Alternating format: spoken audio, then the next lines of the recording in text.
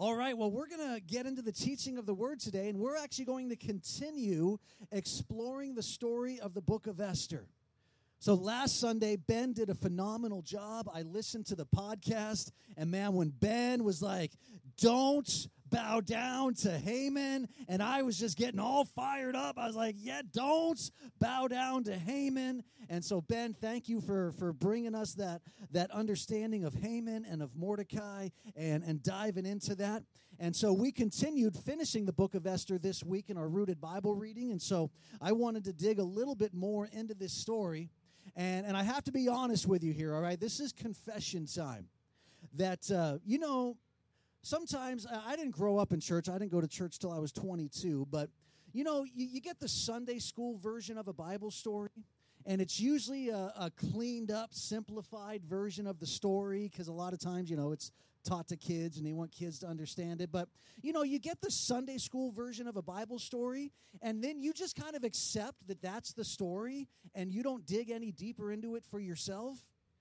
Right, see, that was me with the book of Esther, all right? So I am confessing that until a couple of months ago, I did not have a full understanding of this book. I had just accepted the cleaned up, simplified version of the story, which is that all the Jews were going to be executed, but then Esther went to the king and asked him to save the Jews, and he saved the Jews. And that was it. And now that's not incorrect. That is the story, but it's a lot more complex than that. It's a lot messier than that. And so when I was studying the book of Esther a couple of months ago, knowing that this day was coming, I was blown away. I was like, this was difficult. There's some stuff in here. And so I'm kind of excited today. I'm sharing this because this was fresh for me, and maybe it's fresh for you. If you've just accepted the Sunday school version of the book of Esther for all these years, then you might hear something new today. And so we're just going to dig into this, and we're going to see what God teaches us and what God speaks to us. So, yes, it is accurate that Esther went to the king. And that she put her life on the line going to the king, right? Because in those days in the Persian Empire, you did not come to the king unless he called you. Even if you were the queen, even if you were the wife of the king, you did not come to the king unless he called you. And Esther put her life on the line by going to the king without being called. And she found favor with the king, and he didn't get angry at her. He didn't execute her. Instead, he listened to her. And so we know that Esther went to the king on behalf of the Jews to try to save the Jewish people. But she did not just petition the king once. She actually petitioned the king 3 times. 3 different things she accomplished when she went to her husband. The first one is what Ben opened up for us last week. In Esther chapter 7, she went to the king and she exposed Haman. Right, and when she exposed Haman and she exposed the evil of his plan and his anger and his jealousy against Mordecai and against the Jewish people, what ended up happening? Haman was hung on the gallows that he built. And can we just pause right there for a second and consider that Haman was hung on the gallows that he built? So I think there's a lesson right there that we need to just camp out on here for just a second. What is that lesson? Don't build gallows. Don't build gallows. Because you start building gallows, who knows? You might be the one hanging from it. And you say, what does that mean, Pastor? You're talking figuratively here. Well, we build gallows when we start passing judgment on people. We build gallows when we start holding bitterness and anger and hatred in our heart against people. We start building gallows when we start wishing bad things upon people. When we start wanting them to get what they deserve. God, give them what they deserve. We start building gallows. Right? What did Jesus say? Jesus said, don't go pointing out the speck in your brother's eye unless you're willing to deal with the log in your own eye. So that's the first thing that we can learn today is don't go building gallows, because you might find yourself facing judgment in the same judgment that you were holding on to in your hearts. Haman was hung on the gallows that he built. So that was the first time that Esther petitioned the king, was to expose Haman. But she petitions him 2 more times, once in chapter 8 and again in chapter 9. And that's what we read at the beginning of this week, and that's what we're going to dig into right now. Esther chapter 8. And her second petition begins in verse 5. And then she said, if it pleases the king, and if I have found favor before him, and the matter seems proper to the king, and I am pleasing in his sight, let it be written to revoke the letters devised by Haman, the son of Hammedatha the Agagite, which he wrote to destroy the Jews who are in all the king's provinces. For how can I endure to see the calamity which will befall my people? And how can I endure to see the destruction of my kindred? So her first petition of the king was to expose Haman. Her second petition to the king was to save the Jewish people. She said, if I have found favor with you, king, would you please cancel the decree, the day of execution of the Jewish people? Now, they had chosen a day, and it's interesting that Haman actually was rolling dice to choose the day, right? He left it up to chance. And so they rolled the dice to choose the day that would be the execution day for the Jews. And the dice ended up falling on the 13th day of Adar, which Adar, of course, being the Jewish calendar. How that applies to our calendar today is that it was probably right around June. The Jewish calendar and our calendar don't line up, so you can't get like an exact day to an exact day. That's why Easter falls on a different Sunday every year, because the calendars don't line up. But it was probably sometime in June, which is when we are right now. So the day of execution for the Jewish people was the 13th day of the month of Adar, or Adar, or however you pronounce that word. And so they had chosen that day. That was the day of execution. And so Haman had written the decree. The king had signed it, put his signet ring in it, and the edict had gone out to the entire Persian Empire. And so now Esther is going to the king and saying, "O king, will you please cancel the decree?" And again, here was my ignorance of the Bible story. I thought that's what happened. I just thought that the king canceled the decree, and the Jews were all okay. But that is not what happened. Let's read this some more. Picking it up in verse 7. So King Ahasuerus, which is also another name for King Xerxes, so King Ahasuerus said to Queen Esther and to Mordecai the Jew, "Behold, I have given the house of Haman to Esther, and him they have hanged on the gallows because he had stretched out his hand against the Jews.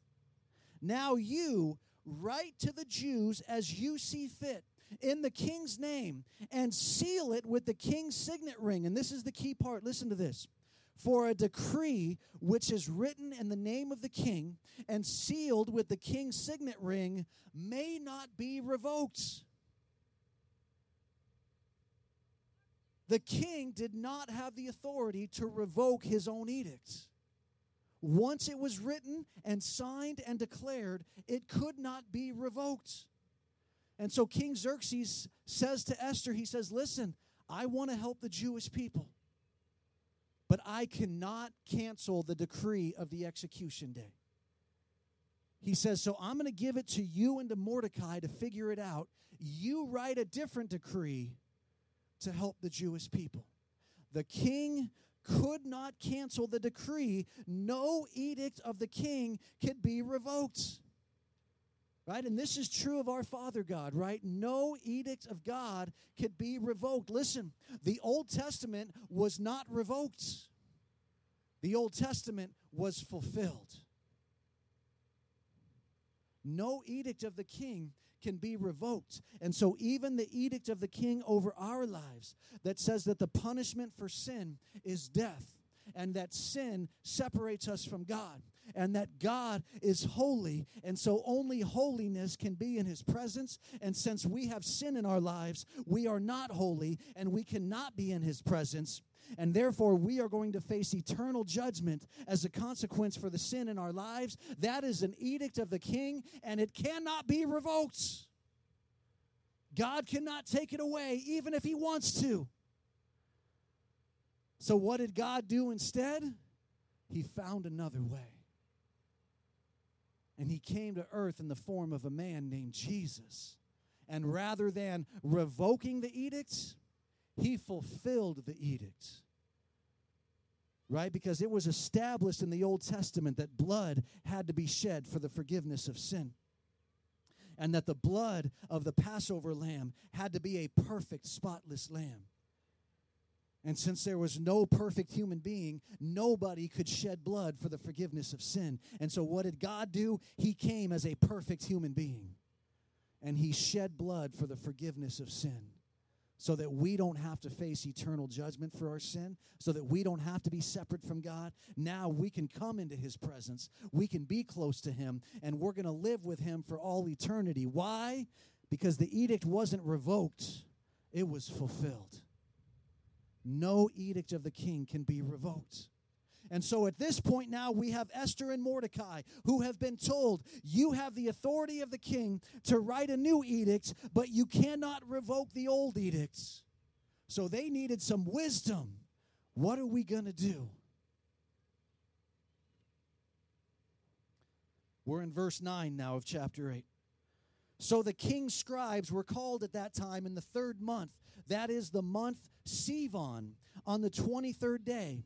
And it was written according to all that Mordecai commanded to the Jews, the satraps, the governors, and the princes of the provinces, which extended from India to Ethiopia, 127 provinces. To every province according to its script, and to every people according to their language, as well as to the Jews according to the script in their language. So this is a great description of the Persian Empire at this time. It was made up of 127 provinces. It stretched from India in Asia all the way to Ethiopia in northern Africa, right? This was a vast empire. So many different ethnicities, languages, people groups. But the interesting thing is that in the midst of that also included Israel. It also included Jerusalem. And what do we know about Jerusalem at this time? It didn't have any walls, right? Because even though Nehemiah comes before Esther in our Bible, Nehemiah actually happens after Esther, because the Jews didn't care about chronological order when they put things together. And so we know that we're talking about Jerusalem with no city walls, no way to defend itself, and an execution day already on the calendar. So what did Mordecai and Esther come up with? Verse 10.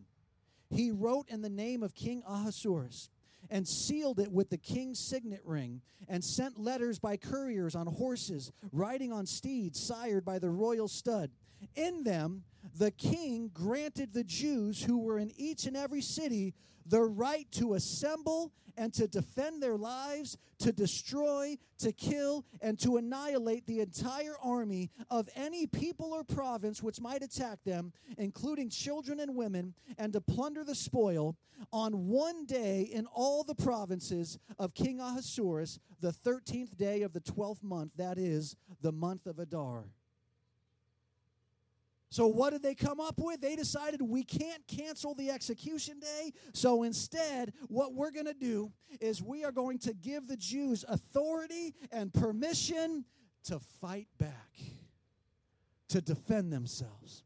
Not only are we going to give them the authority and the permission, we are going to give them all the resources they need to fight back and to defend themselves. What does that mean? That means that this story is a lot messier than the Sunday school version. Because it wasn't just an edict of the king that saved the Jews. No, the execution day was still coming. And it was going to be a day of absolute warfare as the Jews had to defend themselves. Now, if we look at the calendar, We know that Haman wrote the original edict in the month of Nisan, which is the first month of the Jewish ecclesiastical calendar, which happens to fall right around early March in our calendar, right? Anywhere from early to late March would be the month of Nisan. So we know that it was right around early to... Actually, no, I take that back. It's actually late March into April, because the month of Nisan is also when we get Easter, and so that's why Easter is always late March into April. So the month of Nisan is when Haman wrote the edicts. Now, of course, he had rolled the dice, and we believe that God was sovereign in controlling the roll of that dice when the dice fell on the 12th month of Adar, which is what falls in early March in our calendar. So when the edict was declared, there was an entire year, almost a full 12 months before the execution day was going to come. Now, we know that it was the month of Sivan, which falls right around June in our calendar, when Mordecai wrote a new edict and sent it out and said that the Jews could defend themselves. Now, what does that mean? That means that the Jewish people had 9 months to prepare for the 13th day of Adar. They had 9 months to prepare to defend themselves.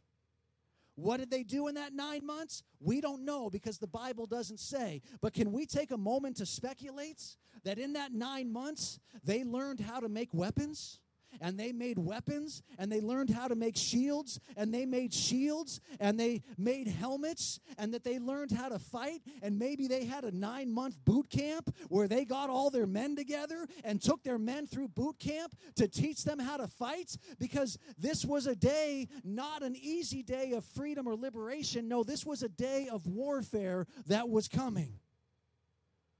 And they were given 9 months by God to prepare themselves for this one day of warfare.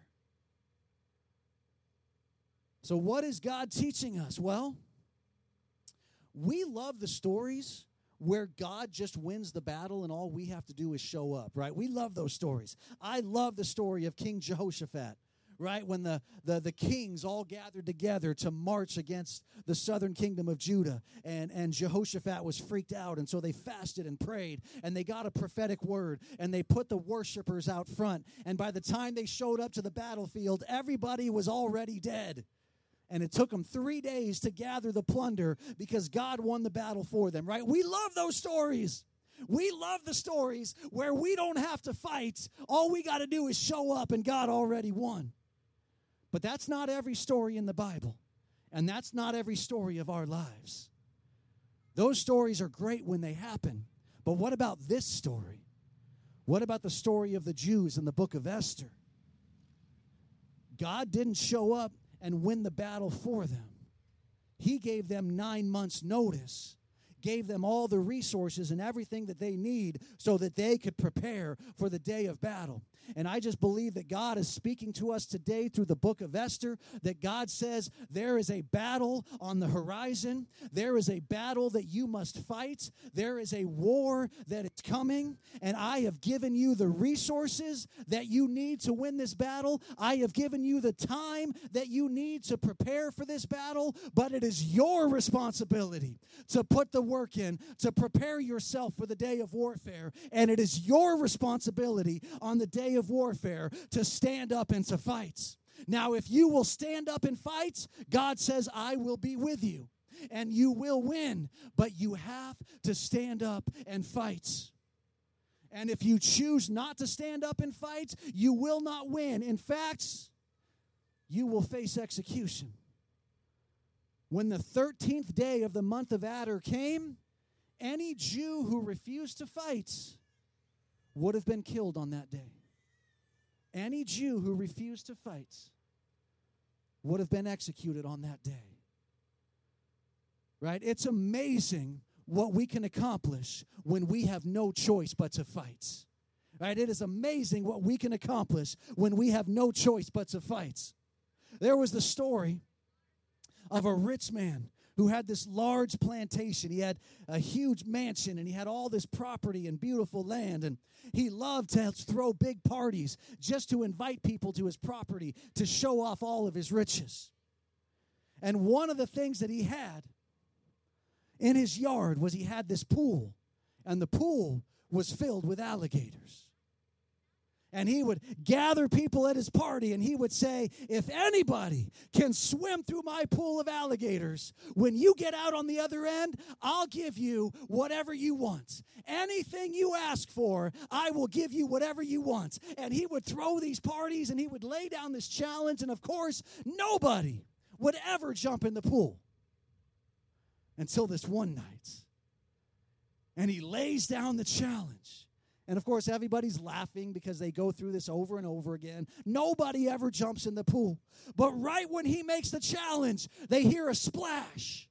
And everybody's shocked.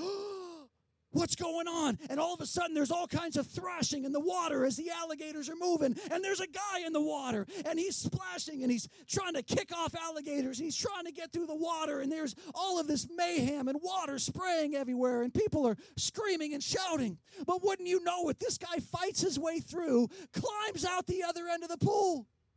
Now there's jubilation. Everybody's shouting and cheering, and he's standing there on the edge of the pool just trying to catch his breath.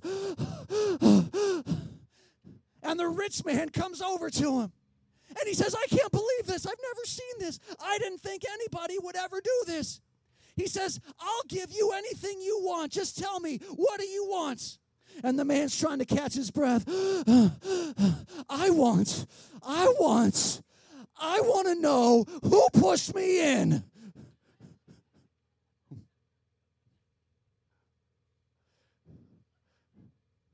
It's amazing what we can accomplish when we have no choice but to fight.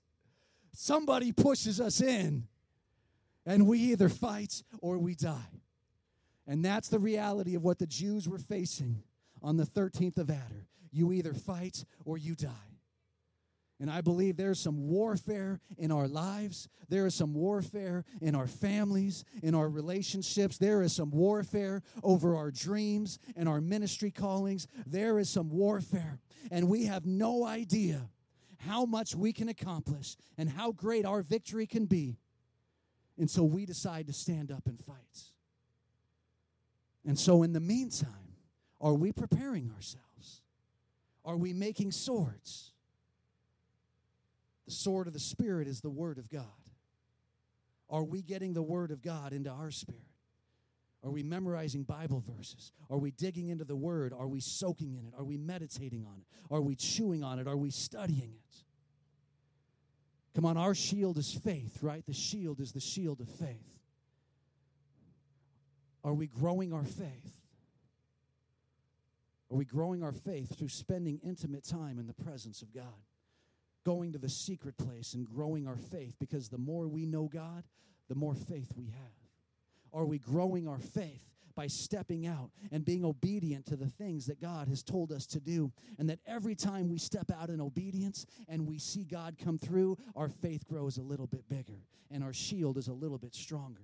Are we learning how to battle and fight? Are we learning how to pray and intercede? Are we learning how to worship and do spiritual warfare? Are we taking a stand where God has told us to take a stand? What are we doing in the meantime?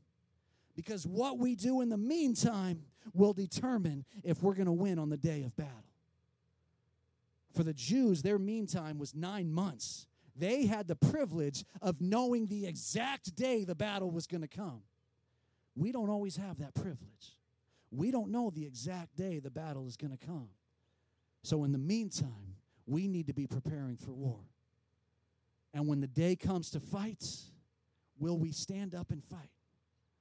God says you'll win, but you got to stand up. And if you don't stand up, you might face the executioner's blade.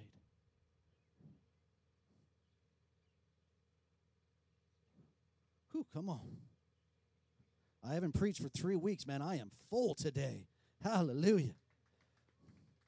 Chapter 9, starting in verse 1. Now in the 12th month, that is the month Adar, On the 13th day, when the king's command and edict were about to be executed, on the day when the enemies of the Jews hoped to gain the mastery over them, it was turned to the contrary, so that the Jews themselves gained the mastery over those who hated them. Come on, I love this line.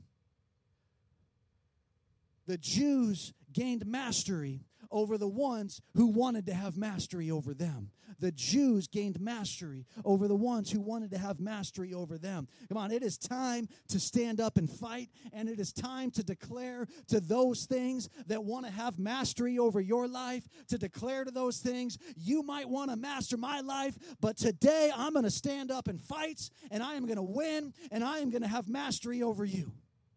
Come on, we got to make some declarations today, right? Addiction, you are not going to have mastery over me. Today, I'm going to stand up and fight, and I'm going to have mastery over you. Come on, pornography, I'm going to have mastery over you today. You do not get to win because I am going to stand up and fight. Come on, selfishness, you don't get to win today. Pride, you are not going to master me. Fear, you don't get to win today, fear. I'm going to master fear today because I am going to stand up and fight. Come on, bitterness, you don't get to win. Come on, devil, you aren't going to have mastery over me today. Your plans are canceled in the name of Jesus Christ, and God's plans are going to rule in my life. It's time to gain mastery over those things which would want to have mastery over you. Anxiety, sickness, depression, prodigal family members, and the fear and the anxiety that comes over seeing our family split up. We are going to have mastery over the things that want to have mastery over us. So it's interesting as we read this here, and I didn't mark the verse, and so I'm not going to take time to find it, but it's somewhere there in either chapter 8 or chapter 9. That it says that in the 9 months of preparation, many people became Jewish, right? They had a revival of Jewish converts.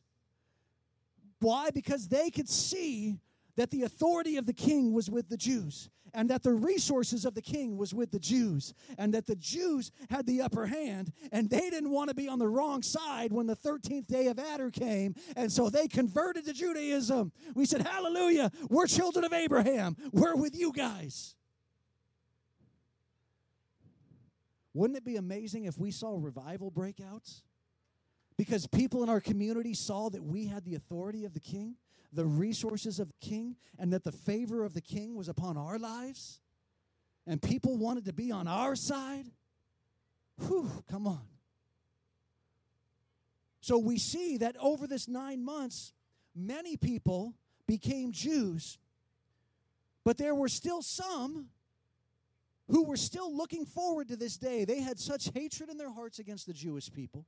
They had such a desire to wipe them out, that even though the Jewish people had the king's authority, the king's resources, and the king's favor, they still decided to go after the Jews on the 13th of Adar. And what happened? It was all-out warfare.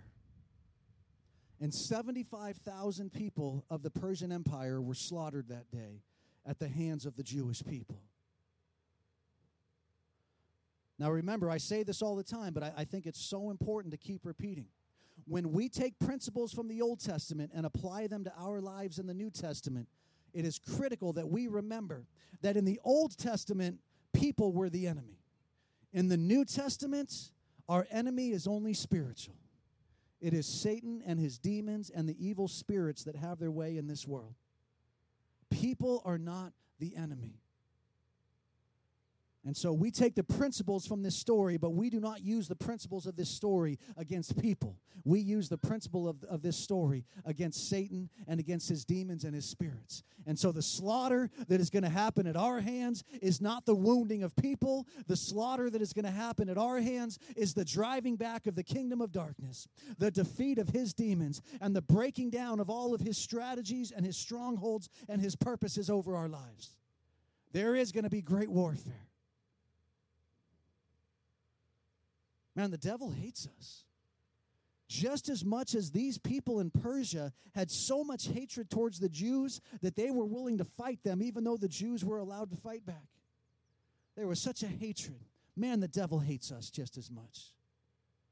He hates us just as much.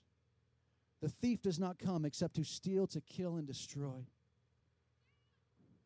And the devil is just looking for a day of execution where he can steal everything from our lives and where he can kill us and take our lives. Right? This is not I guess what I should say is there is no way to overestimate how much the devil hates us.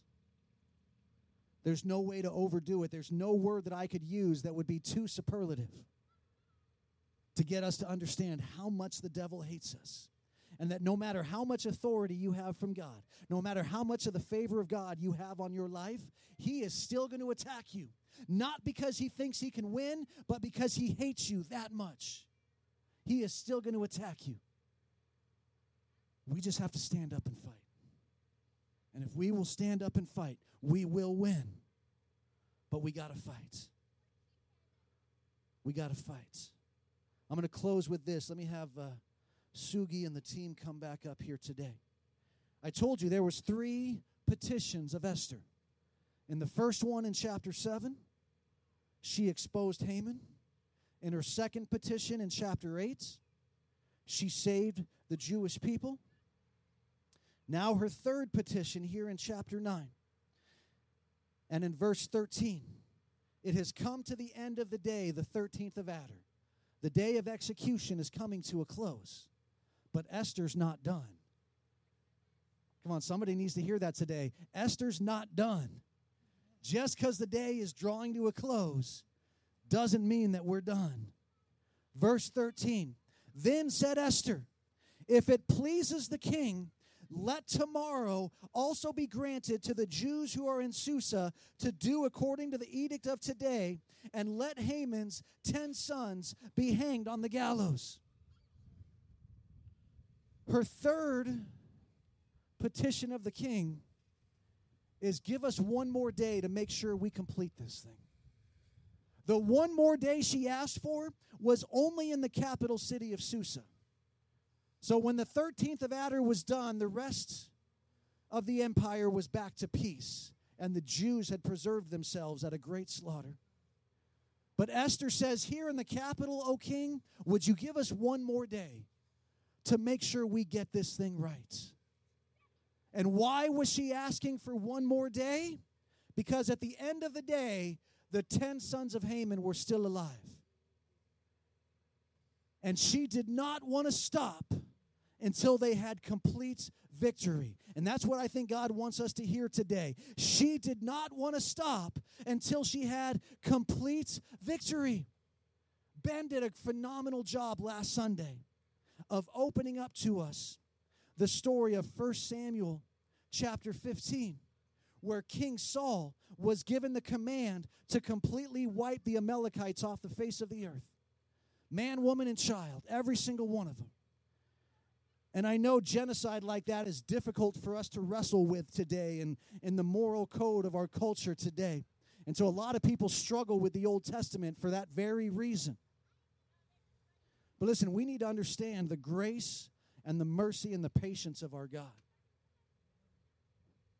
That any people group that he executed judgment against, he did not execute judgments until he gave them not only decades, but centuries to repent.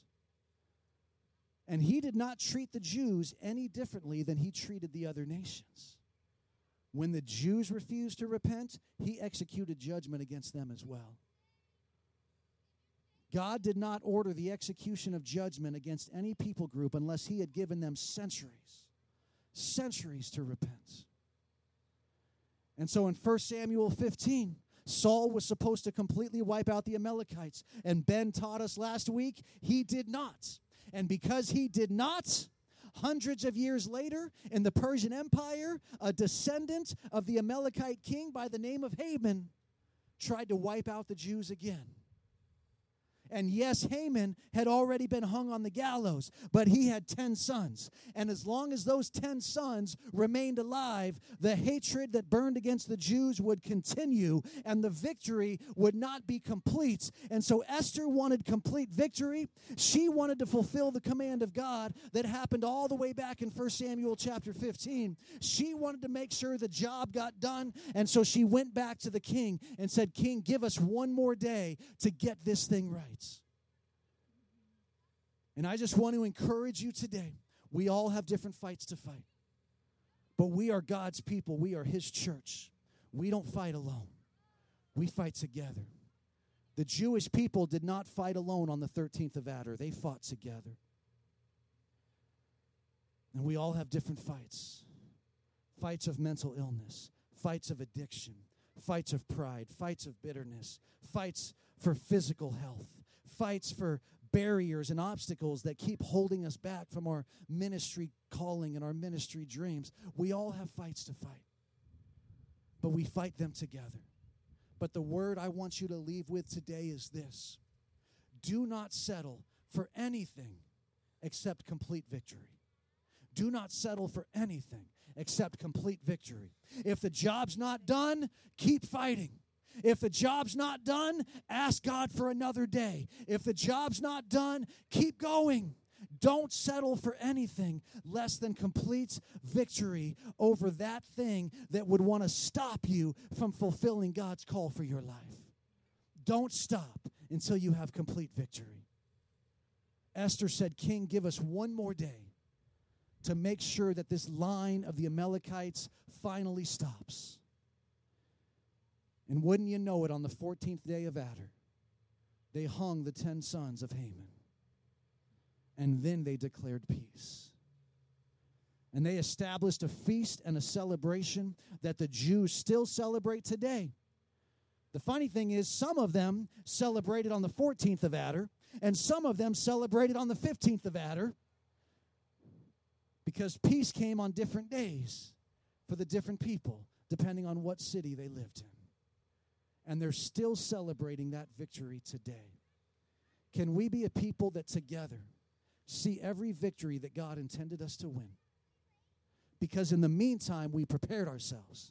Because when the day of battle came, we stood up and we fought. And when the day came to a close, we refused to stop fighting until we saw complete victory. Come on, if we'll do those three things together as a church, nothing will stop us. Nothing will stop us. Will you stand together with me? Come on, you give Him praise. Give Him praise. Hallelujah. Lord, we give ourselves to You this day. Thank You for this beautiful day that we could stand here in the glory of Your creation. Thank You for the technology with which we've invited so many people on our digital campus to join us in this moment. That, Lord, we have celebrated Your presence. We have declared Your word. And today we're going to stand as a people of victory. Thank You that Your word was given to us, that we could learn lessons from the past to find victory in our today. And so, Lord, we declare victory today. We declare, Lord, anything that would want to master our lives, that we would stand up and fight, and we would gain mastery over that which would master us. Come on, today, Lord, put a fight in our spirits. Today, Lord, give us the wisdom that if there's not a fight today, then it's a day of preparation. Come on, if there's not a fight today, then today is a day of preparation. So that when the fight comes tomorrow, we'll be ready. The fight will not find us sitting idly by. The fight will find us ready because we use the day of preparation to get all that we needed. Let us be a people that are prepared. Let us be a people that are together. Let us be a people of spiritual warfare, that we will see the victory. We will break down walls. We will cancel addictions. We will restore marriages. Come on, we'll see minds renewed. We'll see it. Thank You, Jesus. Thank you, Jesus. Breathe life into our lungs today. Let us leave here refreshed, encouraged, strengthened, ready for the fight. We declare victory today. Nothing gets to win against us. Nothing gets to win against us because our God is with us. Hallelujah. In Jesus' name, amen.